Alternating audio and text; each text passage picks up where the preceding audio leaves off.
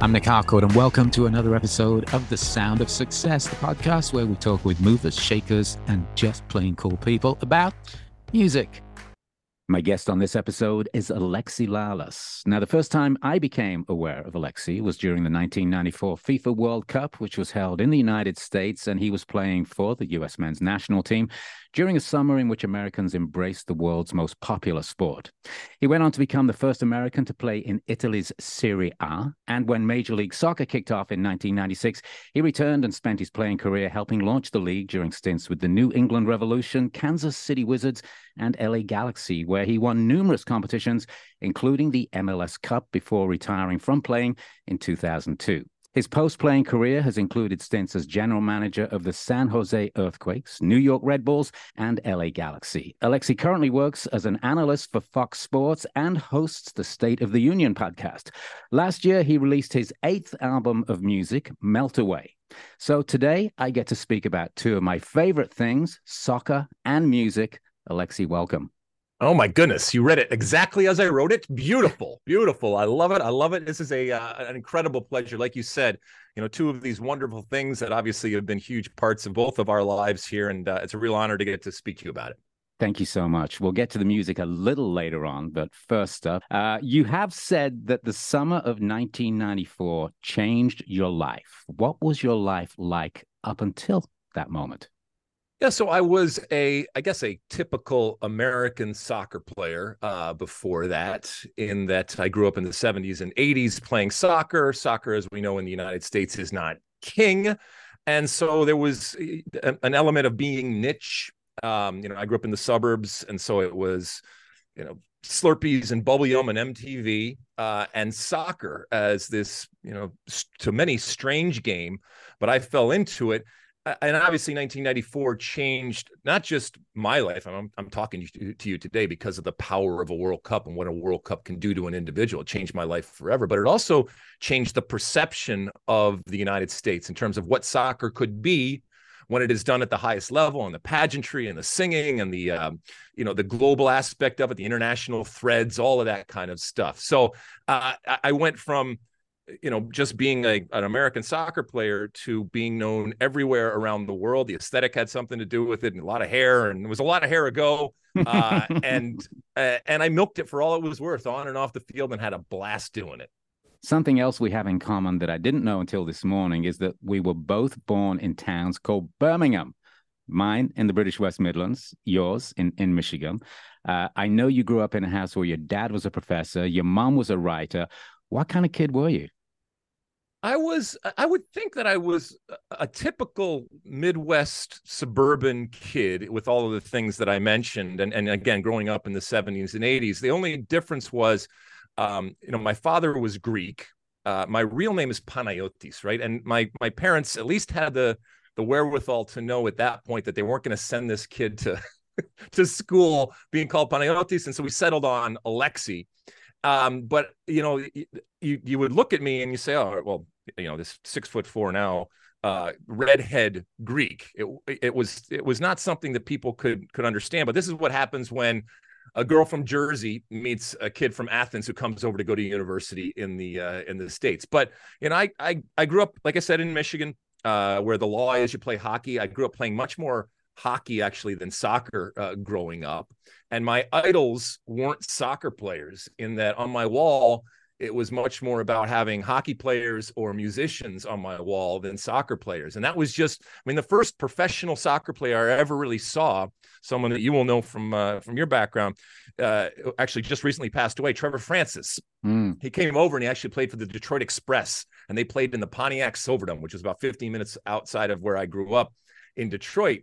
And I remember going up and watching this, what I thought was just this godlike type figure run around, and rest in peace, by the way, the Pontiac Silverdome, it's no more, but, run around and play soccer. And he could, even though it was 15 minutes outside my house, he and what he did could not be further from my dreams growing up there in the 70s and 80s. So all of that I have done in soccer, I never grew up thinking, hey, this is what I'm going to do. And I don't say that with any sense of pride. It's just the reality. I'm glad that there's kids that grow up today with so much more to expect and so many more resources and such, let's be honest, greater ambition.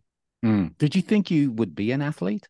From a young age, I was good at sports, and my parents, again, were smart enough to recognize, because my mom was a writer and my dad was a professor, and so I came from a very academic household, and they at least saw that this kept me out of trouble and that I was good at it, and they were incredibly supportive, even though they had very little connection to sports, and in particular to soccer and hockey.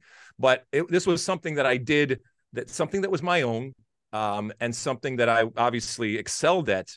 But again, I never thought about being professional at it. It was always, well, what are you going to do? Your education, how are your grades in class? Where are you going to go to college? If you're going to go to college, all that kind of stuff. But it didn't, not until I got older did I even think, hey, this is even a possibility that somebody's actually going to pay me money to kick a ball. It's an amazing thing for anybody to make a living playing sports professionally, and so few people actually get to do it. And I know that you consider yourself very lucky to have had that opportunity. As that part of your life was coming to an end, because a professional athlete's longevity isn't much past early 30s, right, it's tough for a lot of people to figure out what's next. Were you setting up what was next for you before the end of your playing career? Yeah, I mean, because it was never anything that I expected to have happen, I always looked at it, whatever level I got to, as if this is as good as it gets, it's much more than I ever thought that that I would have. Yeah. And so that was almost a good way to go about it, because I ended up appreciating it, but also recognizing that it could stop like that. And for most athletes, they don't ride off into the sunset. I get asked now, as an older guy, from young athletes and young soccer players, advice. And I always tell them, look, if you see a jumping off point, really look at it, because the reality is that it's not going to end the way that you want it. And so if you have something that you can go to that is going to last you for many, many years, you can continue to play until you literally can't run anymore, or nobody will pay you to do it anymore. But that finite type of moment, it can be brutal for athletes. And a lot of athletes struggle to find something to replace that with. And many realize eventually that you cannot, because there's nothing that equals it. You can do things that excite you and maybe even excite you even more, but it's never going to be the exact same feeling. So I was always thinking about, what am I going to do when nobody's going to pay me to kick a ball anymore? Mm-hmm. And if and when that moment came, I actually took a sabbatical in the middle of my career. I guess I call it a sabbatical, but I took a year off basically, and I did television, and it really helped me to kind of get an idea of the work obviously that I'm involved in right now. And I was really fortunate to be able to do that. And then I went back and played, understanding again that door is going to close, and that door literally did close. And I was left looking, all right, what do I do now? Before you became a broadcaster, we mentioned in the intro that you became an administrator. Mm-hmm. And when David Beckham came to MLS, you were GM of the Galaxy. That was a game changer for the sport here in the States at that time, but perhaps even more so now than anyone could have imagined, with Beckham being instrumental in bringing Lionel Messi to Miami. Just how important do you think that move will prove to be for the sport here in the States? Yeah, I mean, I think you're talking about some seminal types of moments, not just for Major League Soccer, but I think for soccer in the United States and North America for that matter. So when I stopped playing, I was incredibly fortunate to recognize that while I could continue on for a few years and just kind of hang around, the opportunity that was afforded to me to go and work in the front offices of multiple teams was something that I couldn't pass up. And it was the best thing I ever did, because it introduced me to a part of the game that you are insulated from as a player, and understandably so. But all of these incredible men and women that work within the game, that don't kick the ball, but sell the game and market the game, and spread the gospel, if you will, day in and day out, most for very little money and most for very little recognition. And so it gave me an incredible respect for all of these people. But ultimately, I was also fortunate to be around when the sport, and in this case, Major League Soccer, they wanted to do something big and bold. And that's where the Beckham thing came, something that had never been done before, something that was going to not only put the Los Angeles Galaxy, who I was the president of, right there on the map, but put the league on notice and the world on notice. And certainly when you hire, for a lot of money, I should say, one of the most famous people on earth in David Beckham, that's exactly what it did. It also has a lot of challenges that you can't anticipate. Some you can and some that you can't. But in the same way, I've seen that happen over the last year with what Messi has done, because let's be honest, we want the tent as big as possible. And I say we, soccer, we want as many people coming into the tent as possible. And when you have players like Beckham and Messi, there is a curiosity factor, and they transcend just the soccer people. And, for Major League Soccer, for example, I always say Major League Soccer's problem isn't that there aren't soccer fans in the U.S., it's that there are not enough MLS fans. And so now when you associate David Beckham with the Los Angeles Galaxy in Major League Soccer, and to this day, he is still associated with that, even with his ownership now. And it's really ironic that he's one of the people that's actually doing the same thing now with his team down at Inter Miami. And the same thing happens with Messi. People that don't even watch soccer or care that much about soccer, they want to go see this, because we all recognize that this is arguably the greatest player ever to play the game. And now that it's happening in your backyard, or you can go to your local team and see Messi play, that's a moment that people will pay for, and that's a moment that people value. In my research for our chat today, I was reading an interview from about 10 years ago, and the interviewer asked you, Ronaldo or Messi? And at the time you said Ronaldo. How do you feel now? Yeah, so I mean, this is an evergreen topic within soccer, and it's really the camps are very different in the way that they see not just the players, but the way they see the game and the way they, I guess, maybe even see life. I always said that Cristiano Ronaldo, for me, the reason why I always came down on his side, and I still come down on his side, is that he is larger than life. If you didn't know anything about soccer and you watched Messi walk down the street, nobody's going to say, hey, there goes arguably the greatest player ever to play the game. Now, that in and of itself is maybe me making a case for Messi, that he is able to do it. And that's what soccer ultimately is. Right. But I like my soccer players, whether they're, here or anybody else, I like them bigger than life. I like stars. I like flash. I like sexiness. I like beautiful ego. I like arrogance. I like all of that. And certainly Cristiano Ronaldo, especially relative to Messi. And that's why this setup has worked so well over the years, is that they are the anti of each other. Sure. And they do things so completely differently, and yet they're so effective on the field. So I'm still sticking with Ronaldo. And you're a larger than life personality yourself, Alexi. So that doesn't really surprise me that that's what you would be attracted to. Well, I mean, so many years ago, when I would be sitting at home and, watching MTV or whatever, or thinking about my life going forward, I always approached even my, my career on the field is I'm a performer. That's not a pejorative.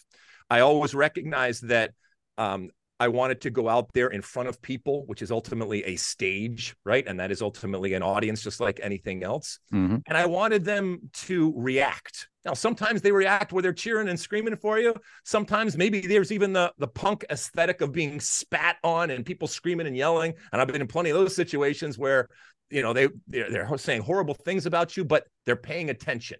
And so I guess in that sense, guilty is charged in that whether you liked me or didn't like me, I wanted you to pay attention. So, and I've used that throughout my career and everything that I've done, but it can't overshadow, obviously, the value and the quality that you bring when it comes to the performance. And that you are a performer, and that you say that you are an entertainer performer. I know some people cringe at that. I am incredibly proud of that. And I like my athletes to recognize that they are in a form of entertainment and they are performers ultimately.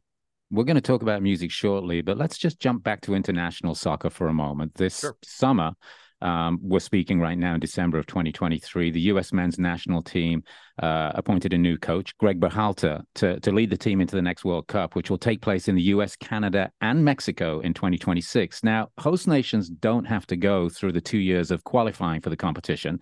How do you think that impacts preparation? So 2026 is going to be huge. It's going to be a moment of opportunity. I obviously I'm associated with 1994, and as I told you earlier, it changed my life, and it changed the landscape of soccer and sports in the United States. And now in 2026, coming back to the United States with our friends to the North Canada, our friends to South Mexico, this is a great opportunity because now the world is coming back in to a landscape that is so fundamentally different. I mean, we are a soccer culture, all right? Don't let anybody tell you anything differently. It's a little bit different and it's a little unique, but I think that there is value and power to that. But we have fan bases, we have incredible stadiums, we have a really discerning type of American soccer fan out there out of necessity, in that they think globally, they act locally, but they understand they are part of this global type of thing. 2026 is a huge opportunity for us once again, and Greg Berhalter, the head coach of the U.S. men's national team, to show how far we've come. And the expectations have arisen, especially with this group that we have now when it comes to U.S. soccer. This is what you might call a golden generation, if you will. But I also think that it's the result of a lot of seeds that have been planted along the way. And we're seeing kind of the fruition of all of this, but therefore higher expectations, because ultimately from a men's perspective, we've already done it consistently on a women's side. It's to win a World Cup. Now, is that a panacea? Does that change everything? No, but it's a pretty nice injection to have. And it is something that is missing. And it's a lot, to be quite honest, it's also something that others use against the U.S. when we're constantly doing this compare and contrast. What about preparation, though? For most teams, they have to play 2 years of qualifying games to actually get to the World Cup. The host nation never has to do that. And it only just occurred to me this morning, to ask the question, how does that affect preparation for a World Cup? So we did this back in '94 because we were hosting and we didn't have to go through a qualifying process. And we ended up actually having a home base in, down south of here in Laguna Beach. And it was a camp for 2 years, basically. And we just traveled around the world and played games.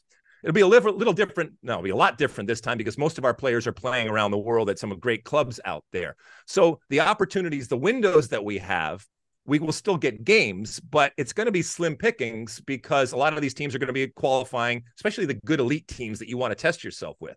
And so for the next couple of years, it's really, really important that we use the competitive opportunities that we get. For example, next summer here in the United States, we have Copa America that the United States is going to be a part of. And, not to get too much in the weeds ultimately, but this is like a mini World Cup that's going to happen next summer that involves our region of the world and South America. And this is a great opportunity to play against the likes of Brazil and Argentina, Messi, Neymar, these types of teams. Obviously with some others, including Mexico, our biggest rival here within our region. But these are now competitive games. And that's really where you're going to get it. But to your point, I don't want to cry or anything here, but it does make it more difficult in that you don't get that blooding that happens through a qualification process that, with many teams going for sometimes 2 years, where they're traveling around and it's hard, and you're playing in different environments and different places. And eventually you get to the World Cup. But those teams that get to the World Cup are a function of everything that has come before. And for the U.S., not having enough of those competitive games, it certainly could work against the team.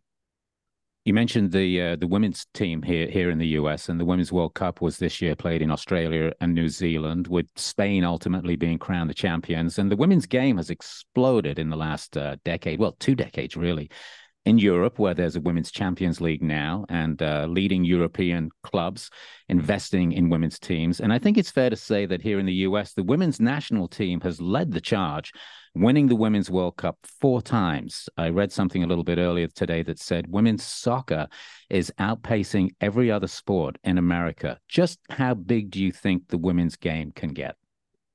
I mean, it can get huge. And because I think it's not being treated as a charity, it's being treated as a business. And so I think from a business perspective, not only here in the US, but I think to your point, around the world, people are recognizing it as, look, this is not just out of the goodness of our heart. This is not just about because it's the right thing to do. This is about, hey, there's gold in them there hills. So let's get going. To your point about the U.S., look, the reason why we have had an advantage for now multiple decades is because many decades ago, we, even from a legislative perspective, put in place laws that have enabled equity and equality when it comes to women's sports. And we have reaped the benefit of not only the laws in place, but also a culture that has accepted women athletes and women's sports to a much greater extent than other countries and cultures, and especially and specifically when it comes to soccer. And so we have had this head start. But the rest of the world, to your point, has an existing infrastructure, right? And so they can turn on that faucet that is your Chelseas and your Manchester Uniteds and your Bayern Munichs and all of these different big clubs, and add a women's component to it with the existing infrastructure, which means that they can make up a lot of distance very, very quickly. And we saw it there this summer. And I think this was a rude awakening, but one that had to happen when it comes to the U.S., in that the rest of the world, with, let's be honest, even some minimal type of investment, can make great strides. And I think the rest of the world is coming. It's a good thing from a competitive standpoint. And I hope it lights a fire under this U.S. team to get back to winning World Cups, because to your point, these women and this team have been rock stars for a number of years. And to have a major failure, and for those that don't know, the U.S. bombed out at the World Cup this summer, that was a huge stinging type of moment. And there has been a reassessment. They've just hired a new coach in Emma Hayes, Englishwoman who has American experience too in her past. And I'm really, really bullish on what she can do and the opportunity that she has to kind of bring this team back where everybody loves this team and everybody recognizes that this is something to get behind, and ultimately they keep winning. Talk about how things have changed. I remember the first World Cup I saw on TV in the US. I got here in 1988. In 1990, I watched the World Cup, and the games were only on cable. They were on TNT, and they would break away during live games to go to commercials. Things really have changed.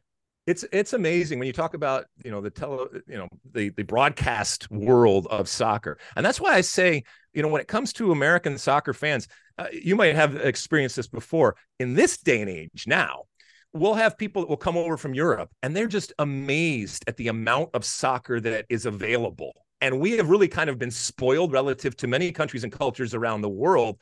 And it's wonderful that we are able to see it now. But as the saying goes, you've come a long way, baby, in terms of the broadcast right now. And, whether it's Copa America next summer, Women's World Cups, Men's World Cups, leagues that are being broadcast. The EPL is huge here. Sometimes people don't realize that the number one soccer league in terms of viewership in the United States is actually Liga MX. And so, again, the soccer people, if you will, they are here, and they're getting more and more each and every day. But we also have this incredible diet that comes in from all around the world. And so unlike other sports in the US, where everything else, either they don't do it around the world or they do it at a much lower level, we, when it comes to soccer, have always had to compare and contrast with everywhere else around in the world. And that's a very different type of competitive environment to be in than traditional American sports. It's been very exciting as a fan just to see how much the game has grown in the last 10, 15 years. And as you said, there's so much on television now. And it really is a billion-dollar, multi-billion-dollar industry, obviously. And when there's that kind of money involved, then people are investing in the future of the sport. And that's, I guess, what we've been talking about. When you look at it, we in the United States, I think from, like I said, multiple decades ago, we recognize that this is a sport that's cheap to play. Anybody can play it. I mean, to our point about Messi walking down the street, you don't have to be huge. You don't have to be necessarily strong and fast. Now, you can also look at Erling Haaland or Kylian Mbappe, and certainly some of these players are big and strong and fast, but you don't have to be. And that lends itself to more people playing it, which is fine. But now we also have to talk about, the business of soccer. And that's really, really interesting. For example, you look at Kansas City right now that is in the process of building their own soccer-specific stadium for their women's team. And all of this infrastructure that exists around the game and these pathways and these, a young boy or girl that wakes up today here, and we're recording in December of 2023, wakes up today, maybe in the suburbs of Detroit where I grew up or any place else. I think about what their relationship is to the game, and it's so dramatically different, and it makes me so proud that they have no idea about what went on before, and they get up and they're able, to your point, watch any league in the world. They're able to watch their Women's World Cup team play, but they're able to watch their own leagues within their country, whether it's MLS or NWSL or USL, and the list goes on and on and on. They're able to also, let's be honest, not be embarrassed that they play soccer. And there was a point where, if you were a soccer player, you got called names, you got looked at very, very differently. And that has changed dramatically over the last few decades, and for the good and for the positive, not just of the game, but I think of the country.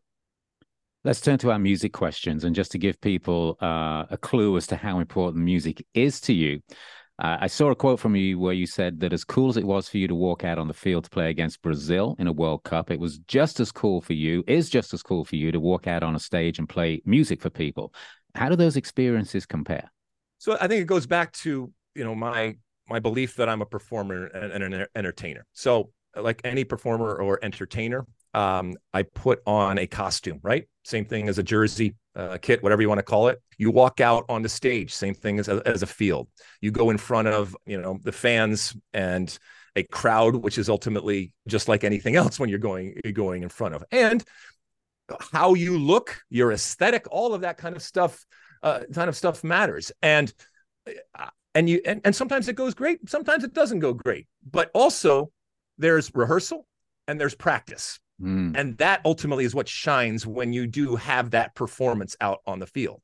And without it, you're lost. And so I always looked at it like any other performance, whether I was walking onto a field to play a soccer game or whether I was walking on a stage to play a song or something like that. And I mean, music has been in my life well before I was kicking a ball, certainly in my life past when I stopped kicking a ball. It's a huge part of my life, something that I love, and something that I have continued to do year after year after year. And when all is said and done, I won't be kicking a ball when I'm really, really old, but I'll probably still have a guitar somewhere near me.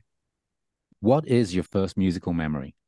Okay, so my first musical memory probably has to go back to my mom. And, she was a kind of a hippie, but not ridiculous in that, she had like a madrigals group that she was in. And I vividly remember her sitting with her acoustic guitar and who knows what song it was. I don't know. I gave my love a cherry, or one of those types of Joan Baez's type of moments, Right. and listening to her, and then seeing all of her madrigal group come in and hearing all of these songs being sung. And so, and she was a piano player too, and so it dovetails into my first memory of actually playing music. And I, like a lot of kids in history, I was told you're going to take piano lessons. And I was sent kicking and screaming down the 2 blocks to Mrs. Van Heusen's house.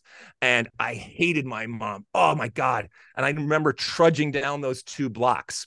And yet it introduced me to something. And I love my mom so much for introducing me to something that has stayed with me for the rest of my life. And God bless, Mrs. Van Heusen for the patience that she showed when she was teaching me about how, and she was teaching me not just about hearing music, but also about the mathematics of music and the formulas of music, especially when it comes to a lot of the music that I like in the pop type of world that's out there. And it gave me something, like I said, that I didn't know I needed.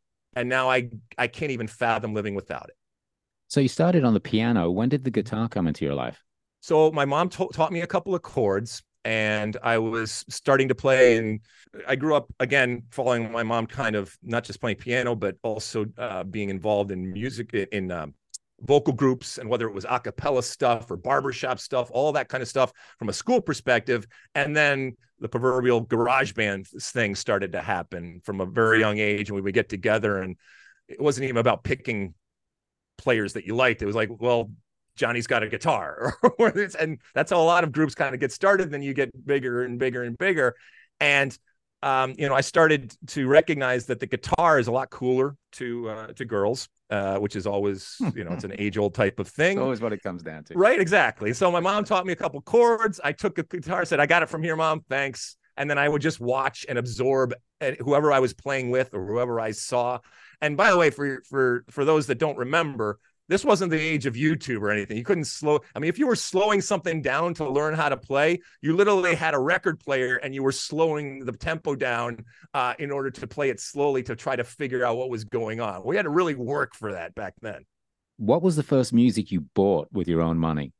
I vividly remember buying Queen's, let's see, that would have been Another One Bites the Dust. But the B-side was Don't Try Suicide. And I vividly remember coming home with that and my mom taking away from me at night when I had gone to sleep or something like that, because she was so worried about the suicide part of that song. I have all these memories of these first songs, but buying something. So like I remember where I was when I first heard Air Supply And I remember where I was when I first heard Steve Winwood's Why You See a Chance. I mean, that intro to Why You See a Chance still gets me to this day. I'll just stop everything that I'm doing when I hear that.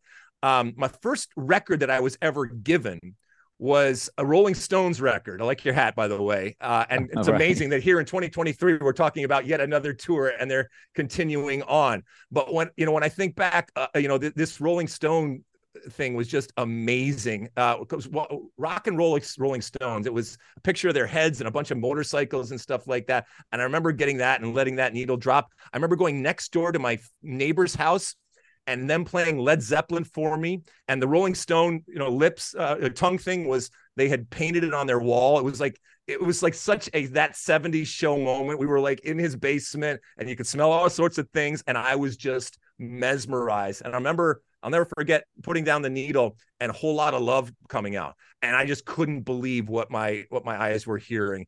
And so, then you get a little bit of money and this and that, and you pick and choose as to what's going on. And so probably around 83 or 84, it probably would have been Pyromania from Def Leppard, or my favorite group ever, which is Rat, and Out of the Cellar, which had been out in 1984. I should just give a little context. You said, I like your hat. I have a beanie on with the Stones Lips logo on.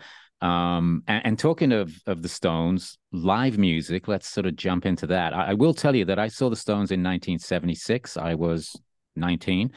And I went because everybody said, you better see them now because they're not going to be doing this forever. And as you mentioned, they just put out a new album and they'll be on tour next year at 80. It's really good, by the way. The new album's really good. I mean, it's just amazing what they have done. And they've actually, they had a single out years ago called Don't Stop. And, they know what they're doing. And Mick is so wonderful in understanding where his register is and where his parameters are and all that kind of stuff. It's just an amazing, amazing story. And just so much quality. It's just nuts.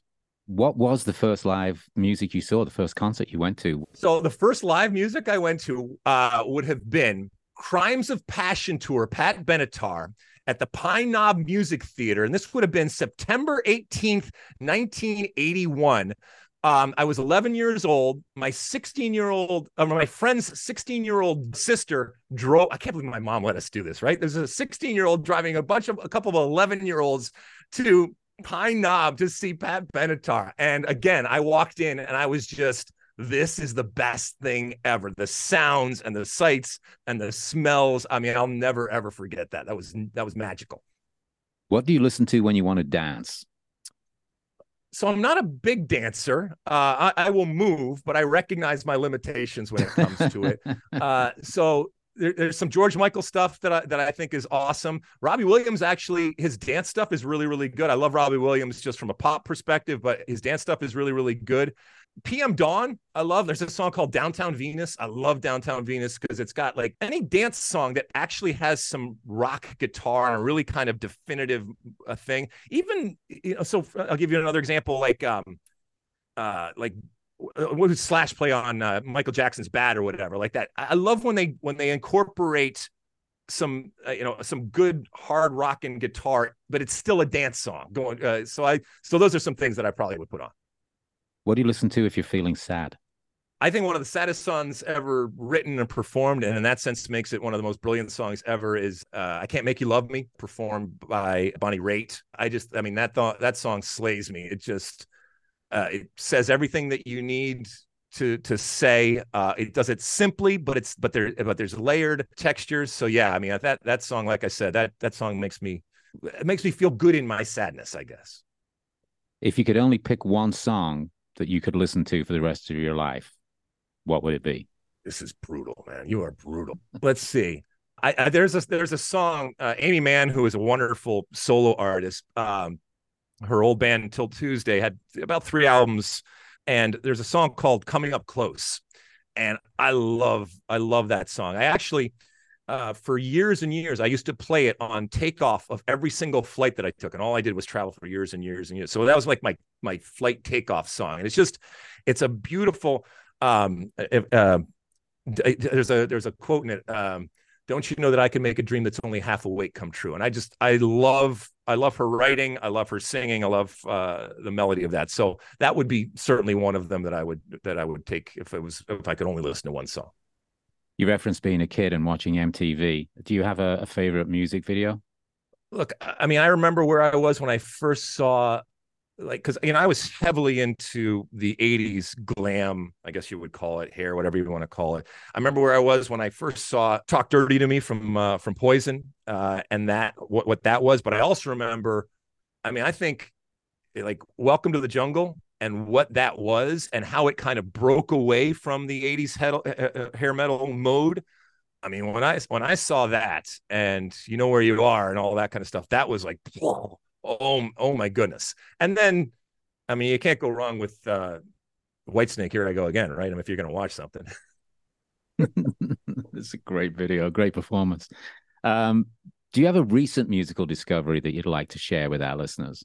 So in this day and age, as you know, it's much less about albums and it's much more about singles. Ironically, kind of back to the way it once started, right, with singles. But exactly. So I have a Spotify playlist that is entitled Life, and so as I travel around, it could be in the lobby of a hotel or it could be on a plane or something like that. If I hear a song that I like, I immediately find out what it is, and we can do that today now too. It's not, where we're running around saying, hey, the one that goes blah blah blah blah. I mean, we all have the apps now that do it. And so I just have this chronicle, and what I guess amounts to a diary, if you will, of all of these different things. Just from my an interesting musical perspective, I think Justin Hawkins, who was the lead singer of The Darkness, I think he does a really, really cool YouTube show and talks about music in a really, really interesting way. And he's also a really good writer.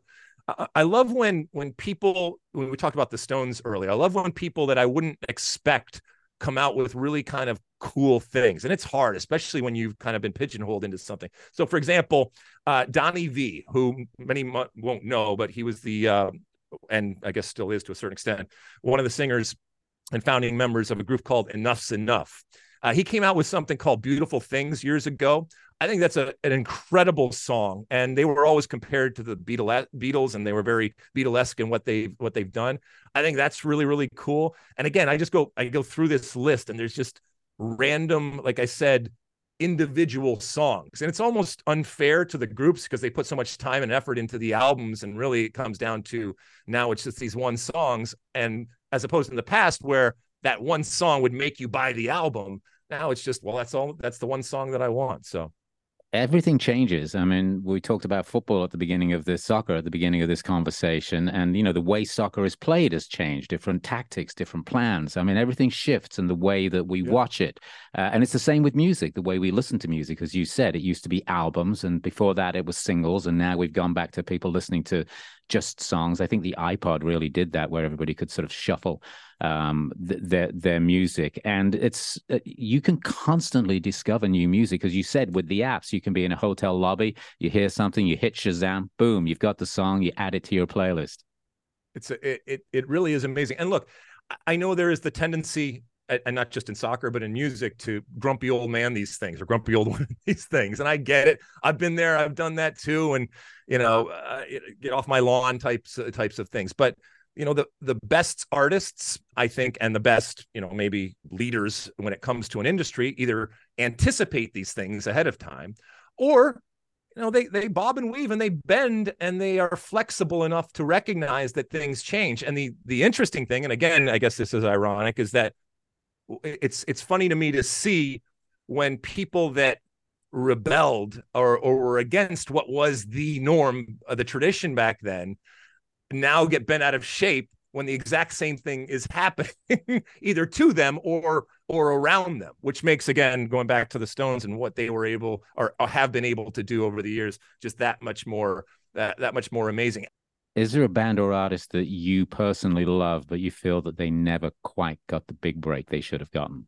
There's people like the Sundays. I mean, I thought that they were just incredible, and, an incredible female lead singer that I think. And look, they had their time, and they had some singles and stuff like that, but I thought that they could have been really, really big.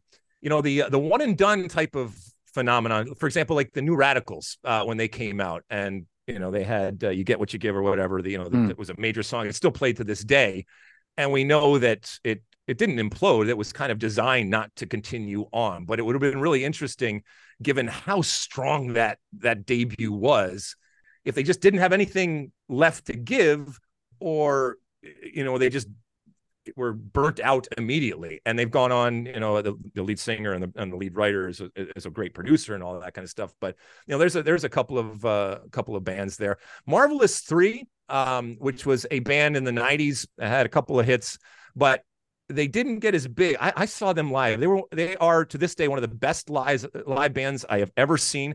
They were a trio, and that they could produce that as a trio puts them up in my estimation with the Rushes and the Triumphs out there.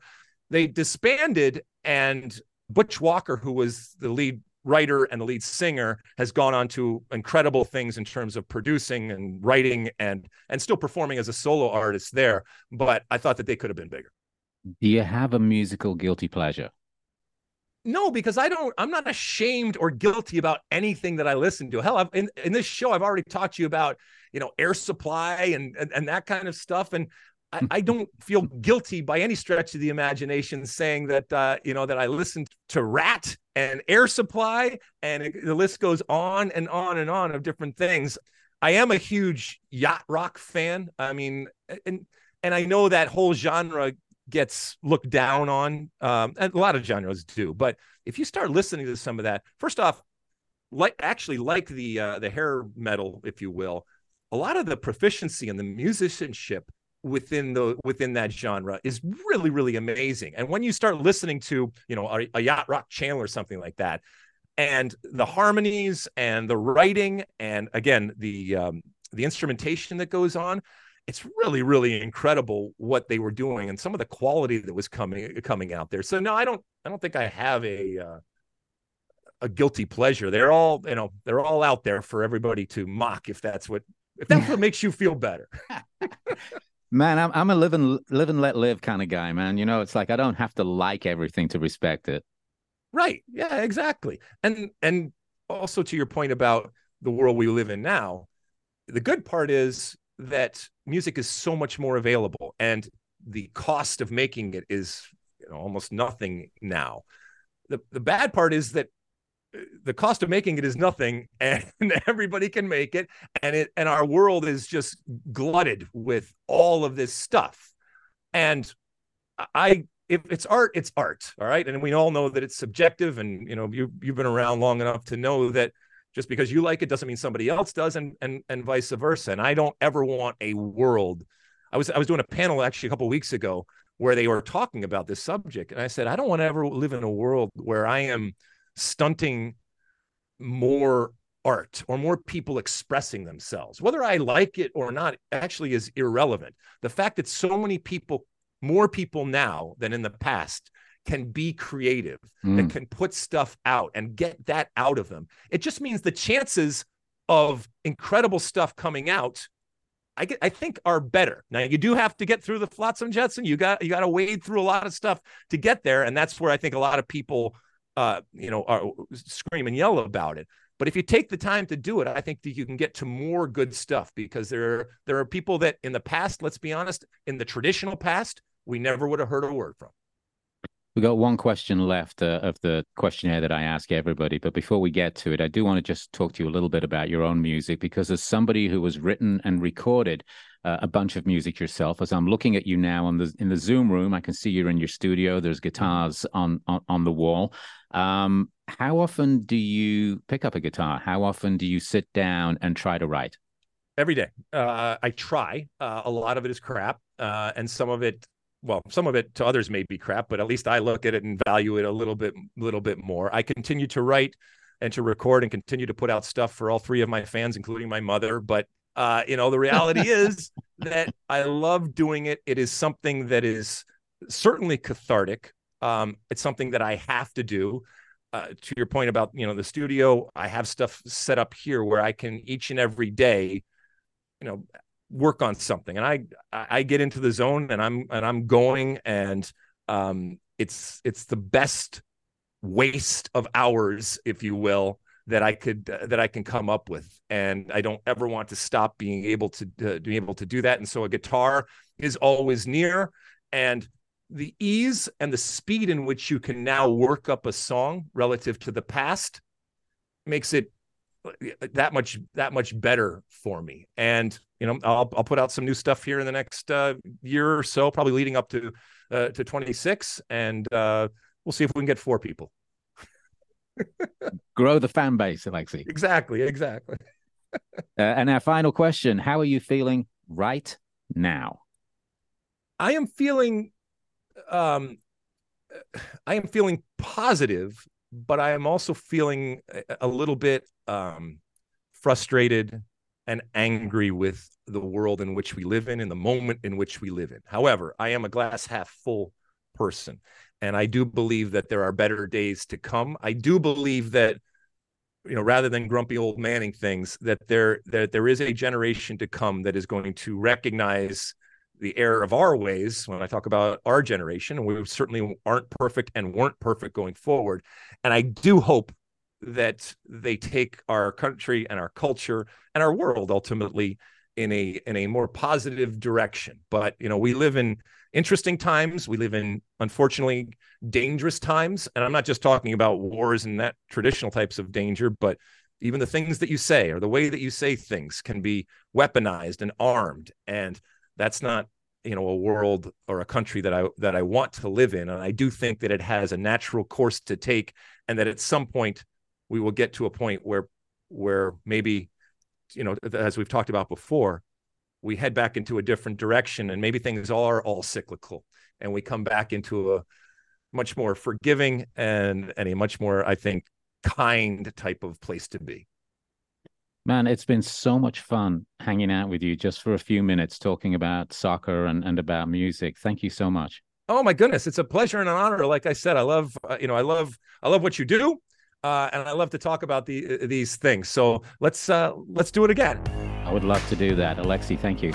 Thank you. The Sound of Success is hosted and produced by myself, Nick Harcourt, for Spark Network. Our theme music is by Keita Klein. For more episodes, find us on Spotify, Apple, sparknetwork.com, or wherever you get your podcasts. Thanks for listening.